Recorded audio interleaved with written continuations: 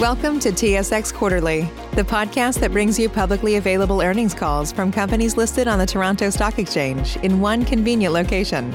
Gone are the days of looking through confusing websites. You'll find the important information right here. Enjoy the call.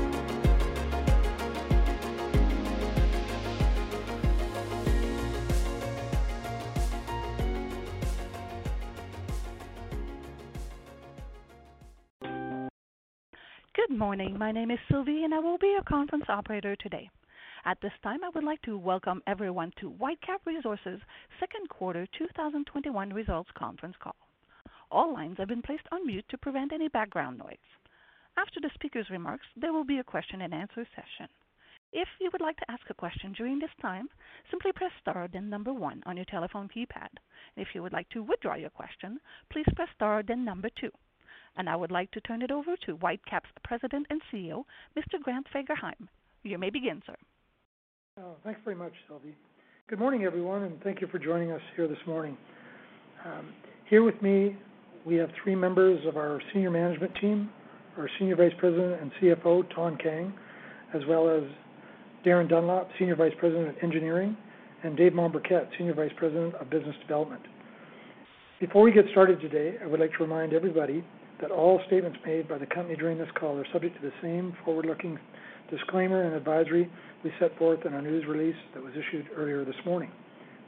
Our second quarter results continued the strong momentum from our first quarter drilling program, achieving record production of just under 117,000 BOE per day on capital investments of only $39 million. The NAL and Kicking Horse transaction has more than doubled our natural gas production to 153 million cubic feet a day within the second quarter, allowing us to capture currently strong natural gas pricing. Our second quarter funds flow was $267 million, resulting in free funds flow of $227 million. In the first half of 2021, we have generated $243 million of discretionary funds flow after $53 million of dividend payments, a significant accomplishment for our company and a testament to the profitability of our asset base. We also released our 2021 ESG report this morning, highlighted by increased emission intensity reduction targets after incorporating our recent acquisitions, further Scope 1 and Scope 2 emission reductions, dragging our net greenhouse gas emission balance further negative, and the addition of a climate-related performance criteria to our short-term incentive pay program. New to the report is a third-party limited assurance of select emission metrics that will provide our stakeholders with increased confidence in our reported data. Whitecap is proud of our team's environmental, social, and governance accomplishments in 2020, and we look forward to further progression through 2021 and into the future. While our new energy team is making good progress towards revenue-generating opportunities across the energy transition spectrum, our operating teams are finding ways to reduce the environmental footprint of our current asset base on an ongoing basis, and I commend them for their efforts in this regard. I would now like to pass on to Darren to comment on some of our recent operational highlights and provide an update on our second half capital program. Darren? Thanks, Grant. From a production standpoint, our second quarter results outperformed expectations. This was mainly a result of higher initial production rates from our first quarter program, accelerated timing of bringing these volumes online, and lowered declines from some of our water flood assets. Some specific highlights from the first half include, over the first 120 days on production, our conventional multi-leg Frobisher horizontal program in southeast Saskatchewan achieved initial rates that were on average 55% better than our type curve expectations for the area. Many of these wells have paid out in less than 3 months. This performance is one of the reasons why we executed on the private company acquisition that closed after the second quarter. This acquisition adds 85.9 net locations, many of which are analogous to the drills in our outstanding Q1 drilling program. Our Q1 drilling program also outperformed type curve expectations in our Viking, Lower Shaunavon, and Charlie Lake programs. As well, we realized production increases as a result of the optimization of our acquired assets, primarily in the southwest Alberta and Sturgeon Lake areas. We have a robust second half capital program where we anticipate spending approximately $207 million, drilling 57 42.2 net wells, including 7 wells in central Alberta, 26 wells in western Saskatchewan, 17 in eastern Saskatchewan, and 7 wells in northern Alberta, BC. Of note, our second half program includes the fracture stimulation of a 4-well Montney pad in Kakwa that was drilled by the prior operator. Execution on this operation was exceptional, and we expect to realize completion cost savings that could result in a 10% reduction to our current type curve estimate of $11 million per well. We are now in the process of tying in these wells and expect them to be on production early in the fourth quarter. We have also commenced drilling on the first of our 2 3-well Kakwa Montney pads.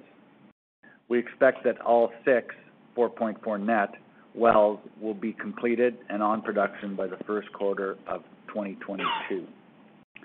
We have increased our 2021 production guidance by approximately 3% to 110 to 111,000 BOE per day, with no changes to our capital spending guidance. The recent private company acquisition is expected to contribute a third of this increase, while the remaining 2/3 is a result of continued asset outperformance. Partially offsetting the increase is an unplanned downtime event at Weyburn during the third quarter, which will reduce our third quarter production by approximately 1,600 BOE per day down to 114,000 BOE per day. I will now pass it on to Thanh to comment on our financial results. Thanks, Darren. Crude oil prices once again improved through the quarter, with WTI ending the quarter around $73, with the average for second quarter at $66 US per barrel. The Canadian light oil differential also improved through the quarter to average $3.31 US per barrel discount to WTI, while the Canadian heavy oil differential widened throughout the quarter but was $1 tighter than the first quarter at approximately $11.50 US per barrel on average for the quarter. For natural gas, AECO averaged just over $3 Canadian per GJ in the quarter, with price strength continuing into the third quarter and through the winter on the forward curve. Our average realized crude oil price, this would be prior to the impact of hedges and tariffs, was $73.50 per barrel in the second quarter compared to $26.55 in the Q2 of 2020 and $65.11 per barrel in Q1 2021. Our second quarter oil realizations compared to Canadian dollar WTI was relatively consistent with the first quarter at between 89 to 91%. Our average realized natural gas price prior to the impact of hedges and tariffs was $3.26 per MCF in the second quarter compared to $2.14 per MCF in Q2 of 2020 and $3.34 per MCF in Q1 of 2021. Our royalty rate of 15.8% was higher than the first quarter, primarily as a result of higher pricing. Operating and transportation expenses were $13.73 per BOE and $2.32 per BOE in the second quarter, up from $13.36 and $2.05 in Q1 of 2021 due to a full quarter of production from acquired assets. We anticipate higher operating costs per BOE in the third quarter due to the downtime at Weyburn that Darren had mentioned, and then normalizing in the fourth quarter. G&A expenses came in as expected of $1 in the second quarter, and we expect it to remain consistent for the remainder of the year. One-time transaction costs relating to the acquisition that closed in the quarter were $1.5 million. Fund flow for the second quarter of $267 million equates to 43 cents per share, which generated a total payout ratio of only 26% after capital invested and dividends paid to our shareholders. Whitecap's net debt at June 30th was $1.4 billion on total capacity of $2 billion. Our debt to EBITDA ratio was 1.4 times, and EBITDA to interest ratio was 20.6 times, both well within our debt covenants. Subsequent to the quarter end, we closed the acquisition of a private company with operations primarily in the Weir Hill area of southeast Saskatchewan for $67 million, which was comprised of 3.6 million Whitecap shares and $44.4 million in cash. We have subsequently repurchased the entire amount of the shares issued for the transaction to make it an all-cash deal. I expect that by the end of the year here, our debt's going to be $1.2 billion. As a result of the acquisition, we've increased our preliminary 2022 production outlook to 122,000 BOEs per day, with our preliminary capital spending outlook remains at the $560 to $580 million. At WTI prices in the $55 to $65 range, we would generate $400 to $650 million of free funds flow before our annual dividend of $123 million. This shows how robust our profitability is today, even at prices below current strip. At these levels, we would still be able to reduce our net debt to zero in 3 years. From a break-even standpoint, WTI prices have to average less than $44 per barrel on an annual basis for us not to be able to cover our sustaining capex of around $500 million and the dividend with our funds flow. With our hedges in place for 2022, this break-even price drops to $42.50, which is 35% lower than current strip prices. So even at these depressed prices, our debt-to-EBITDA ratio would remain at only 1.8 times, well below our covenant at 4 times, further highlighting the sustainability of our business model. I'll now pass it on to Grant for his closing remarks. Thanks, Thanh. It is truly remarkable how far we've come over the past year. While sometimes it feels like forever ago, we were reminded that only a year ago we were doing everything to maintain the optionality and flexibility for better days that we believed were ahead of us. We were able to maneuver through 2020 oil price collapse by having an already strong balance sheet, a low decline rate asset base, and the flexibility to make the tough and right capital allocation decisions. A year later, we have shown that we were able to take advantage of the low price environment to strengthen our asset base and sustainability. Our second quarter results have provided further evidence that we are now a more profitable and sustainable company than ever before. We will continue to seek out ways to further improve the profitability of our business while maintaining our focus on strong balance sheet and financial flexibility for increased returns to our shareholders into the future. On behalf of our management team and our entire board of directors, we would like to thank our shareholders for your support and the support of Whitecap. And with that, I will turn the call back over to Sylvie for any questions you might have. Thank you. Thank you, sir. Ladies and gentlemen, as stated, if you do have a question, please press star followed by 1 on your touch-tone phone. You will then hear a 3-tone prompt acknowledging your request. And if you should wish to withdraw your question, simply press star followed by 2. We do ask that if you're using a speakerphone, to please lift your handset before pressing any keys. Please go ahead and press star 1 now if you have a question. And your first question will be from Travis Wood at National Bank. Please go ahead. Say goodbye to your credit card rewards. Greedy corporate mega stores, led by Walmart and Target, are pushing for a law in Congress to take away your hard-earned cash back and travel points to line their pockets. The Durbin-Marshall credit card bill would enact harmful credit card routing mandates that would end credit card rewards as we know it. If you love your credit card rewards, tell your lawmakers, hands off my rewards. Tell them to oppose the Durbin-Marshall credit card bill. Yeah, good morning, guys. Question is related to sustainability. Obviously you've increased guidance this year around the acquisition, but also some decline mitigation. Could you remind us where that decline sits today, kind of how you see that trending into 2022, what you're using for 2022 in the updated preliminary number? And then as well, the last part of that question is, what was the unplanned downtime at Weyburn? Yeah, hey Travis, Darren here. Our base decline, I'm hopefully going to get all your questions answered, but remind me if I miss one. Our base decline is anticipated to be 20% in that ballpark. As for 2022 and beyond, that's going to depend on what allocation we put into our capital program, but I can't see it being much much different than the 20% we've been seeing as of now. And in Weyburn, what that was, we had a failure on one of our CO2 recycle compressors, and as a result, we had to shut in some production to conserve our CO2 injection, and we expect that compressor to be repaired and back online in mid-September. Okay, that's perfect. So 20% kind of just flat line into the end of this year, and potentially some upside to that percentage as Weyburn comes back on or fully operational from the CO2 side through the end of the year. Yeah, the volumes at Weyburn are so small that it's not going to really impact our base decline.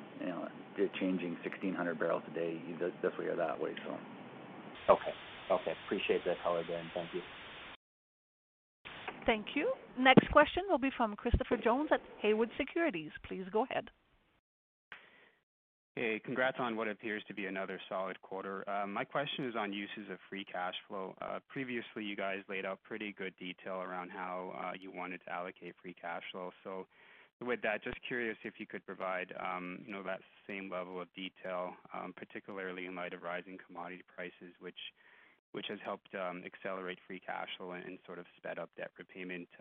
May we see larger allocations to returning capital to shareholders, or sort of how do you see that breakdown between debt reduction and returning capital going forward? So, thanks, Christopher.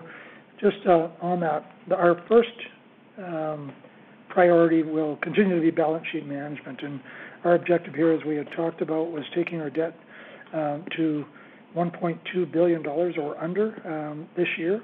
So once we get to that particular level, and that could happen as early as late September, early October in this current commodity price environment, but the funds above that then we'd be looking for the potential of a return of capital back to shareholders rather than a return on capital. We're not expecting to be increasing our capital development, our development program for the remainder of this year, but the optionality does exist for whether it's future acquisitions or increased dividend payments, or the potential for increasing our capital program going into 2022 to set that up. So priorities, number one, balance sheet; number two, return of capital to our shareholders; and then the optionality on acquisitions or increasing our capital going into the 2022 year. Okay, great. Thanks, Chris. Thank you. As a reminder, ladies and gentlemen, if you do have any questions, please press star followed by 1 on your touch-tone phone. And your next question will be from Joel Copel, investor. Please go ahead, Joel. Thank you. Great job again. You guys are superlative, and you lead the industry. Warren Pye's former energy strategist at Ned Davis Research, and Michael Cao, former Goldman Sachs commodity trader, both agreed that in backwardation, you're looking at increasing oil prices. So why are you hedging into steeply backwardated oil markets? You're giving up so much of the upside. Thank you. Yeah, it's Ton here, Joel. I think the way that we think about it from a hedging perspective is looking at making sure that we're fully funding not only our capital program, but our dividends to a low commodity price environment, with the objective that, our view too, as is yours, is that crude oil prices will continue to improve as we move through time here. So leaving as much upside as we can, but also protecting the downside. So, when you look at our hedge book today, we're about 18% hedged for 2022. But what that allows us to do is really lower that break-even price. So what I mean by that is even WTI down to $44. It allows us to cover our capital program as well as our dividends. So it gives that base level that we're comfortable with in terms of the growth profile as well as the dividend. but exposing our shareholders, significantly to the upside there. So we're comfortable with the book that we have right now from a hedging perspective, and it's really thinking further down the road and how we can improve our sustainability in 2023 and beyond. Thank you. One follow-up question, please. Hess was buying puts and leaving the upside completely open.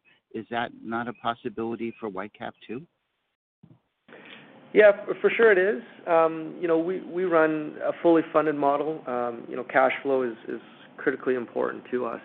Our preference is to use, simple vanilla, structures like costless collars as well as swaps. So we'll use a combination of those. Puts, depending on the price level that you're trying to protect, can be quite expensive. And if we're trying to lower our break-even down to $45 WTI, those could be pretty expensive puts that we're putting in place here. We can increase that WTI price, but I think that lowers the protection that we have for our shareholders relative to the dividend protection. Thank you very much. Thank you. Once again, as a reminder, ladies and gentlemen, if you do have any questions, please press star followed by 1 on your touch-tone phone.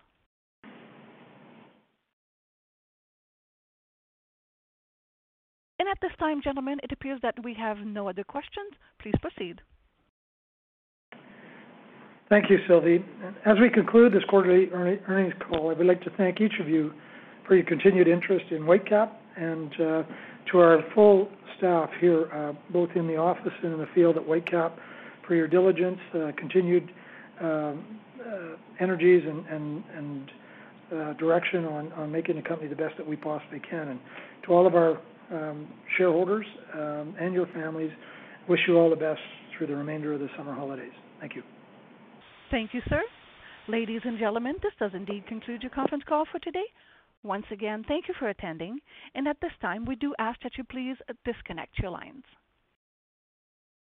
Say goodbye to your credit card rewards. Greedy corporate mega stores, led by Walmart and Target, are pushing for a law in Congress to take away your hard-earned cash back and travel points to line their pockets. The Durbin-Marshall credit card bill would enact harmful credit card routing mandates that would end credit card rewards as we know it. If you love your credit card rewards, tell your lawmakers, hands off my rewards. Tell them to oppose the Durbin-Marshall credit card bill.